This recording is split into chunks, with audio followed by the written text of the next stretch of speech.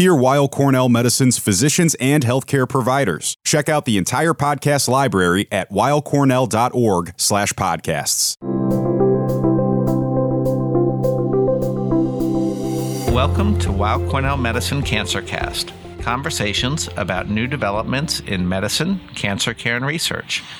I'm your host, Dr. John Leonard, and today we'll be talking about thyroid cancer. My guest is Dr. Thomas J. Fahey III, who's Chief of Endocrine Surgery, Director of the Endocrine Oncology Program, and attending surgeon at New York Presbyterian Hospital and Weill Cornell Medicine. His clinical and research interests lie in the field of endocrine and minimally invasive surgery with a focus on thyroid, parathyroid, adrenal, and pancreas surgery. Dr. Fahey also currently serves as president-elect of the American Association of Endocrine Surgeons, or AAES, a professional organization dedicated to the advancement of the science and the art of endocrine surgery.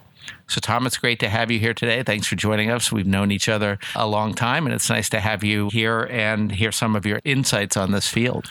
Thank you very much, John. Happy to be here. So endocrine surgery is obviously an important area. It covers a lot of different topics and organs. How did you end up specializing in this area? And maybe tell people a little bit about what endocrine surgery is beyond kind of the organs that you work with. So endocrine surgery, I think, is unique in that it affords an opportunity to do much in the way of both medicine and surgery. So much of the care, and actually more and more, is directed towards medical care as much as it is surgery. So it has a unique position in surgery in enabling that ability if you so choose. So you're dealing, obviously, with endocrine disorders and have to know things about diabetes, adrenal disease, thyroid disease, both a bit from the medical perspective as well as the surgical.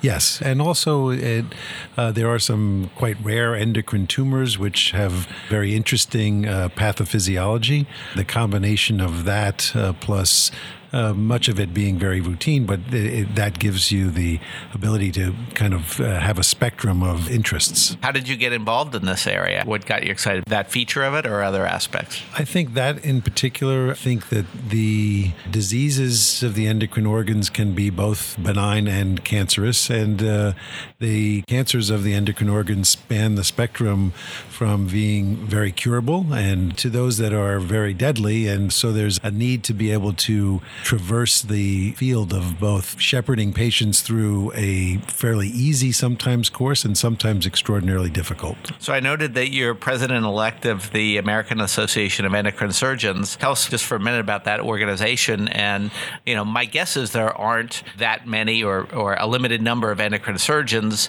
out there, and clearly having somebody with this expertise probably is good for patients for certain conditions especially. Yeah, so endocrine surgery is a still growing discipline. In fact, when I was a resident, finishing residency, there really were no endocrine surgery fellowships in the United States, and I ended up doing my fellowship in Sydney, Australia. Since that time, the American Association of Endocrine Surgeons was just a fledgling organization at that time, but since that time, its membership is now expanded to between 400 and 500 members. So it is continually growing. There are now fellowships in endocrine surgery in the United States, and I think it's a very exciting and dynamic field. And it sounds like having, at least for some of these conditions, having somebody who's fellowship trained in this area probably offers some important advantages. Absolutely. That is especially true in the fields of thyroid and parathyroid disease, as well as pancreas and adrenal. When you started here at Weill Cornell, were you the first endocrine surgeon? And you've grown the division, I know, to a large number of colleagues that I interact with regularly. So clearly it's become an important area. Yes. When I was recruited back, I was the first person here to be an endocrine surgeon, labeled as an endocrine surgeon. And it has grown. We're now 3, actually 4 in total. I think hopefully still have room to grow. Great. So our focus today is really on the thyroid, and we'll get to thyroid cancer in a minute, but maybe you could tell the audience a little bit, kind of what does the thyroid gland do? And a lot of people are familiar with having maybe hypothyroidism or other thyroid medical conditions leading to or being associated with nodules, and then we'll get into the cancer part, because I know there's a spectrum of people dealing with thyroid issues kind of along that range, more or less. So the thyroid is a small gland in the neck. Its primary function function is to make thyroid hormone, which is a general regulator of metabolism. It contributes to how fast your heart beats, how fast your hair grows, how fast things pass through your intestines. So it has a wide-ranging effect throughout the body. And disorders of the thyroid are, in fact, quite common. Thyroid nodules are probably the thing that people are most familiar with, possibly because if you live long enough, you will have thyroid nodules. And it's at times when they get to be large enough, then they become a potential medical issue and have to be addressed. So from the standpoint of people who may have a scan, as an example, I take care of lymphoma patients. As you know, I was in clinic today and had a few people with a scan. At least one of them had thyroid nodules noted on their scan. I'm sure many in the audience either have patients with those issues or they themselves have those issues. What are the things that would cause someone or prompt a practitioner to say we need to chase after this thyroid nodule versus keep an eye on it? What are the features, or how do you guide someone who maybe has heard about this either in the course of their medical care or taking care of a patient that would prompt referral for more detailed evaluation? So really two things contribute to whether or not a thyroid nodule needs to have further investigation. The size of the nodule, and typically something that is over a centimeter is where we start to be concerned, as well as the makeup of the nodule. So nodules that are cystic are less concerning. Nodules that are solid are more concerning. So the threshold for proceeding to doing a needle biopsy, which was typically the next investigational step, is 1 centimeter in size for a solid nodule and 2 centimeters or over for a cystic nodule. And I know ultrasounds figure into this. Is that something that happens, I presume, before a biopsy? Are there other tests that people get, or kind of what's the usual pattern before that? So the ultrasound is the most important imaging test and usually is how you will better characterize a nodule as solid or cystic or a combination, but also thyroid function tests. So how is your thyroid functioning is quite important. One of the sometimes unrecognized features that contribute to perhaps thyroid nodules being termed suspicious is if somebody is hypothyroid. So it is very important to have in the background what the thyroid function tests are, and hopefully normal. So someone with a nodule or a mass in their thyroid, I mean, obviously they want to make sure they don't have a thyroid cancer. What are the other consequences or concerns that would come around? I mean, are there the endocrine issues associated with some nodules, other cancers? What sorts of things beyond thyroid cancer would be something on the radar in that scenario? Nodules can be functioning. So like with many endocrine organs, if you have a nodule, one of the first things you have to determine is it producing a hormone in excess? And that's true for thyroid nodules. Really what we want to know is it hyperfunctioning? So is it making too much thyroid hormone? And that usually requires some additional blood work, antibodies, or is it not making thyroid hormone as a so-called cold nodule? Although we don't typically do radioiodine scans as part of the sequence of investigation any longer,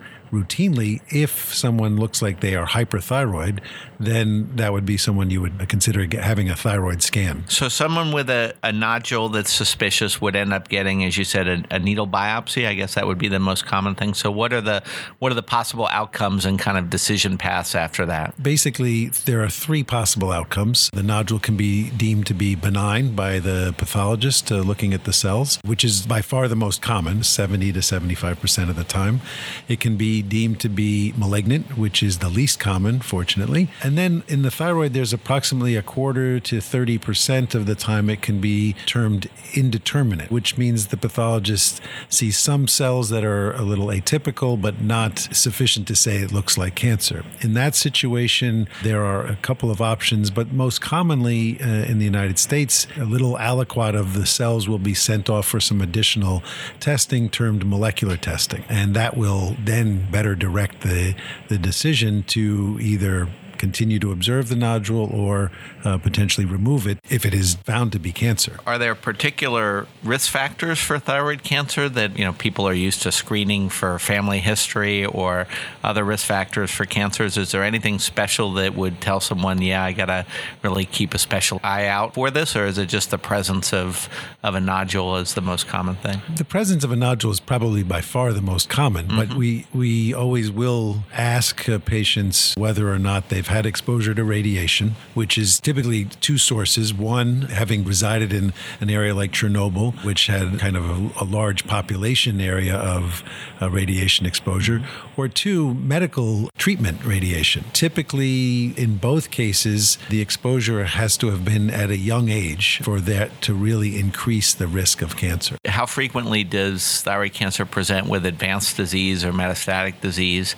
Are there people diagnosed where it's in multiple places outside of the thyroid or in the lymph nodes, or is it typically confined to the thyroid at diagnosis? It's not uncommon for there to be presentation with a lymph node in the neck. That is the first recognition of thyroid cancer or how the diagnosis is made. The most common way is for there to be a nodule that is then discovered to be cancer in the thyroid. Metastases to lymph nodes around the thyroid and in the lateral neck are not uncommon in thyroid cancer, but fortunately can be controlled typically by surgery with some additional adjuvant treatment. So the typical patient diagnosed with thyroid cancer would have a nodule, have a biopsy, and get a pathologic diagnosis, and then is the typical next step you evaluating them for the nature of the surgery they would need, since surgery is typically the primary management of this? That would be most common. Again, the size of the nodule becomes important. So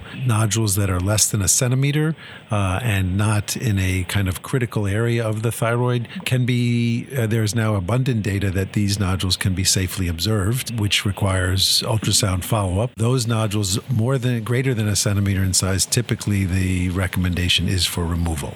And then the decision usually has to be made as to whether or not a portion of the thyroid, typically a hemithyroidectomy, which is half, or total thyroidectomy should be done. So from the standpoint of the patient, what is the typical kind of patient experience? I presume, they have surgical issues locally in the neck. Is it inpatient, outpatient? What's the typical kind of issues that patients have with the surgery? The day of surgery for hemithyroidectomy, oftentimes these can be done as outpatients. It does require being here at the hospital for pretty much the entire day, mainly because of the postoperative observation period. Typically, total thyroidectomies, sometimes patients will stay, sometimes they will leave. The surgery itself can take anywhere from an hour to 2 hours to 3 hours and is typically very well tolerated. It's not something that there's a lot of difficult recovery for. Patients typically do very, very well. Once a patient has had surgery, is the follow-up typically just seeing you or an endocrine surgeon, periodically? Do patients get scans? Do they get additional treatment afterwards? What's the usual approach? I'm sure it depends on the characteristics, but what are some of the key features that define that? So typically the follow-up will include obvious post-op visits, but those are usually just one or at most two. And then routine follow-up for the first 2 years is an ultrasound and blood work every 6 months, and then yearly after that. The ultrasound is a very easily tolerated non-radiation associated test, so it's a relatively straightforward follow-up. So what patients go on to get additional treatment? Are there any? And what happens if it comes back either locally or somewhere else? The first line of additional treatment is radioactive iodine therapy. This is treatment that requires a total thyroidectomy, so for tumors that are deemed to be more aggressive, radioactive iodine therapy would be indicated. That is a treatment which occurs usually approximately 6 to 8 weeks after the surgery. It requires a single capsule. Typically, there's a follow-up scan a week later. Following that, the observation occurs where, again, back to every 6 months and then yearly as long as there's no evidence of disease. So the concept of radioactive iodine treatment, as I understand it, is that basically it's ingested, it's taken up wherever there's thyroid tissue, and therefore delivers radiation to that area, and that kills the tumor cells wherever they might be. Is that the gist of it? Yes. I mean, in some ways, radioactive iodine treatment is probably one of the earliest, if not the earliest, form of targeted therapy. And it takes advantage of the fact that the iodine is a fundamental component of thyroid hormone, and so thyroid cells are naturally designed to take up iodine, and that feature is taken advantage of with the administration of radioactive iodine. So I presume there are relatively few, but obviously an important number of patients that the disease comes back after that. Just at a high level, some of the approaches to those patients? The most common location for recurrence is in the neck, typically lymph nodes in the neck. Usually that would lead to additional surgery. Additional radioactive iodine is usually not indicated, just because the feeling is that those cells are already resistant to radioactive iodine. If it occurs in a field that has already gone through surgery, other options may include ablation of the lymph node by either ethanol or radiofrequency ablation. I know a lot of what your focus is in research to improve outcomes for patients and different aspects of patient care. Tell us a little bit about some of the things that you've been working on here at Weill Cornell and New York Presbyterian to try to improve upon care for patients with thyroid cancer. There's a couple of areas that we focused on. One is trying to identify ways to reactivate the ability for thyroid cancer cells to take up iodine. It is quite common that thyroid cancer cells themselves lose that ability to take up iodine. That mechanism is done through a receptor on the thyroid cells called the sodium iodine symporter. And so the goal of the treatment is to reactivate that. With the introduction of tyrosine kinase inhibitors, which is a targeted therapy for thyroid cancers, one of the findings is that these may be able to turn on the sodium iodine symporter and allow the thyroid cancer cells then to once again take up iodine and then be potentially eliminated by radioactive iodine. So one of the areas that we've been researching is what combination of tyrosine kinase inhibitors might actually best be utilized to reactivate the sodium iodine symporter. So a big buzzword in cancer treatment is the whole precision medicine or precision therapy thing. Is that made its way into thyroid cancer? Are there patients who should have their tumors undergo or even nodules undergo some sort of sophisticated testing to sort out what's going on, or is it really just focused on the standard pathology? Molecular diagnostics, I think, has been a big part of the diagnosis of thyroid nodules. And in fact, we were one of the leading institutions in that push to develop that field. Now, 17 years ago, we were the first to introduce a gene test for differentiating benign and malignant thyroid nodules. So it's definitely a part of the diagnosis of thyroid nodules and in trying to discriminate between benign and malignant thyroid nodules. It's also very important in the treatment of thyroid cancers. And here at Weill Cornell, we are very fortunate to have the routine molecular testing or molecular characterization of thyroid cancers. So all thyroid cancers are submitted for mutation analysis.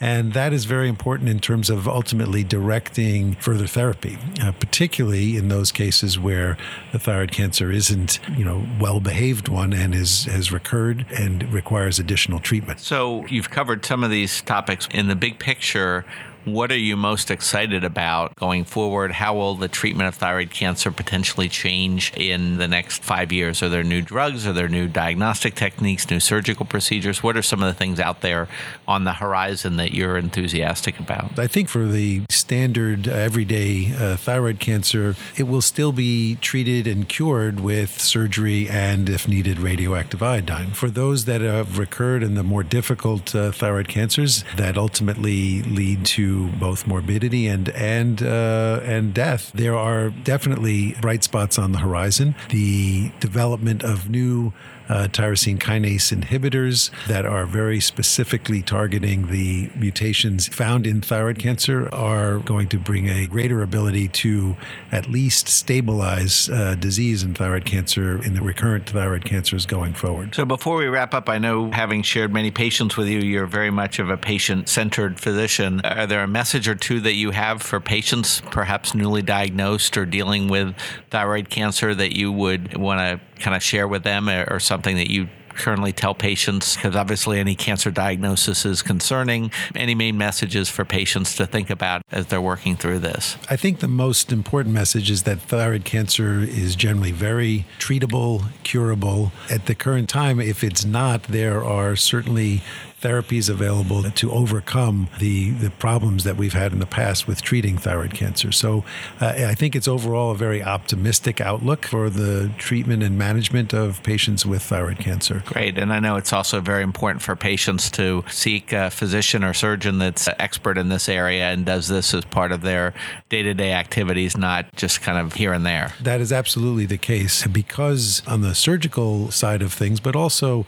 in terms of the follow-up in medical oncology and endocrinology, it is important to have physicians who are and oncologists who are focused in the management of thyroid cancer. Well, thank you, Tom, for being here today. It's really been a great discussion. I've learned a lot and appreciate you taking the time to share your thoughts with our audience. I want to encourage our listeners to download, subscribe, rate, and review CancerCast on Apple Podcasts, Google Play Music, or online at weillcornell.org.